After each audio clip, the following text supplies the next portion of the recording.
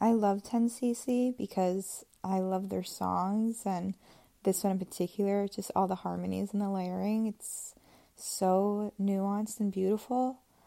And then I remember that the band is named 10cc because that's apparently a greater than average amount of semen that's ejaculated when a guy finishes, and they name their band that to assert dominance over other bands. And I think that's like a really important fact to know. And I'm lying in bed and I'm about to take a nap, and that's just like the only thing that came to mind over like what to share today. So, yeah, that's my fun fact of the day.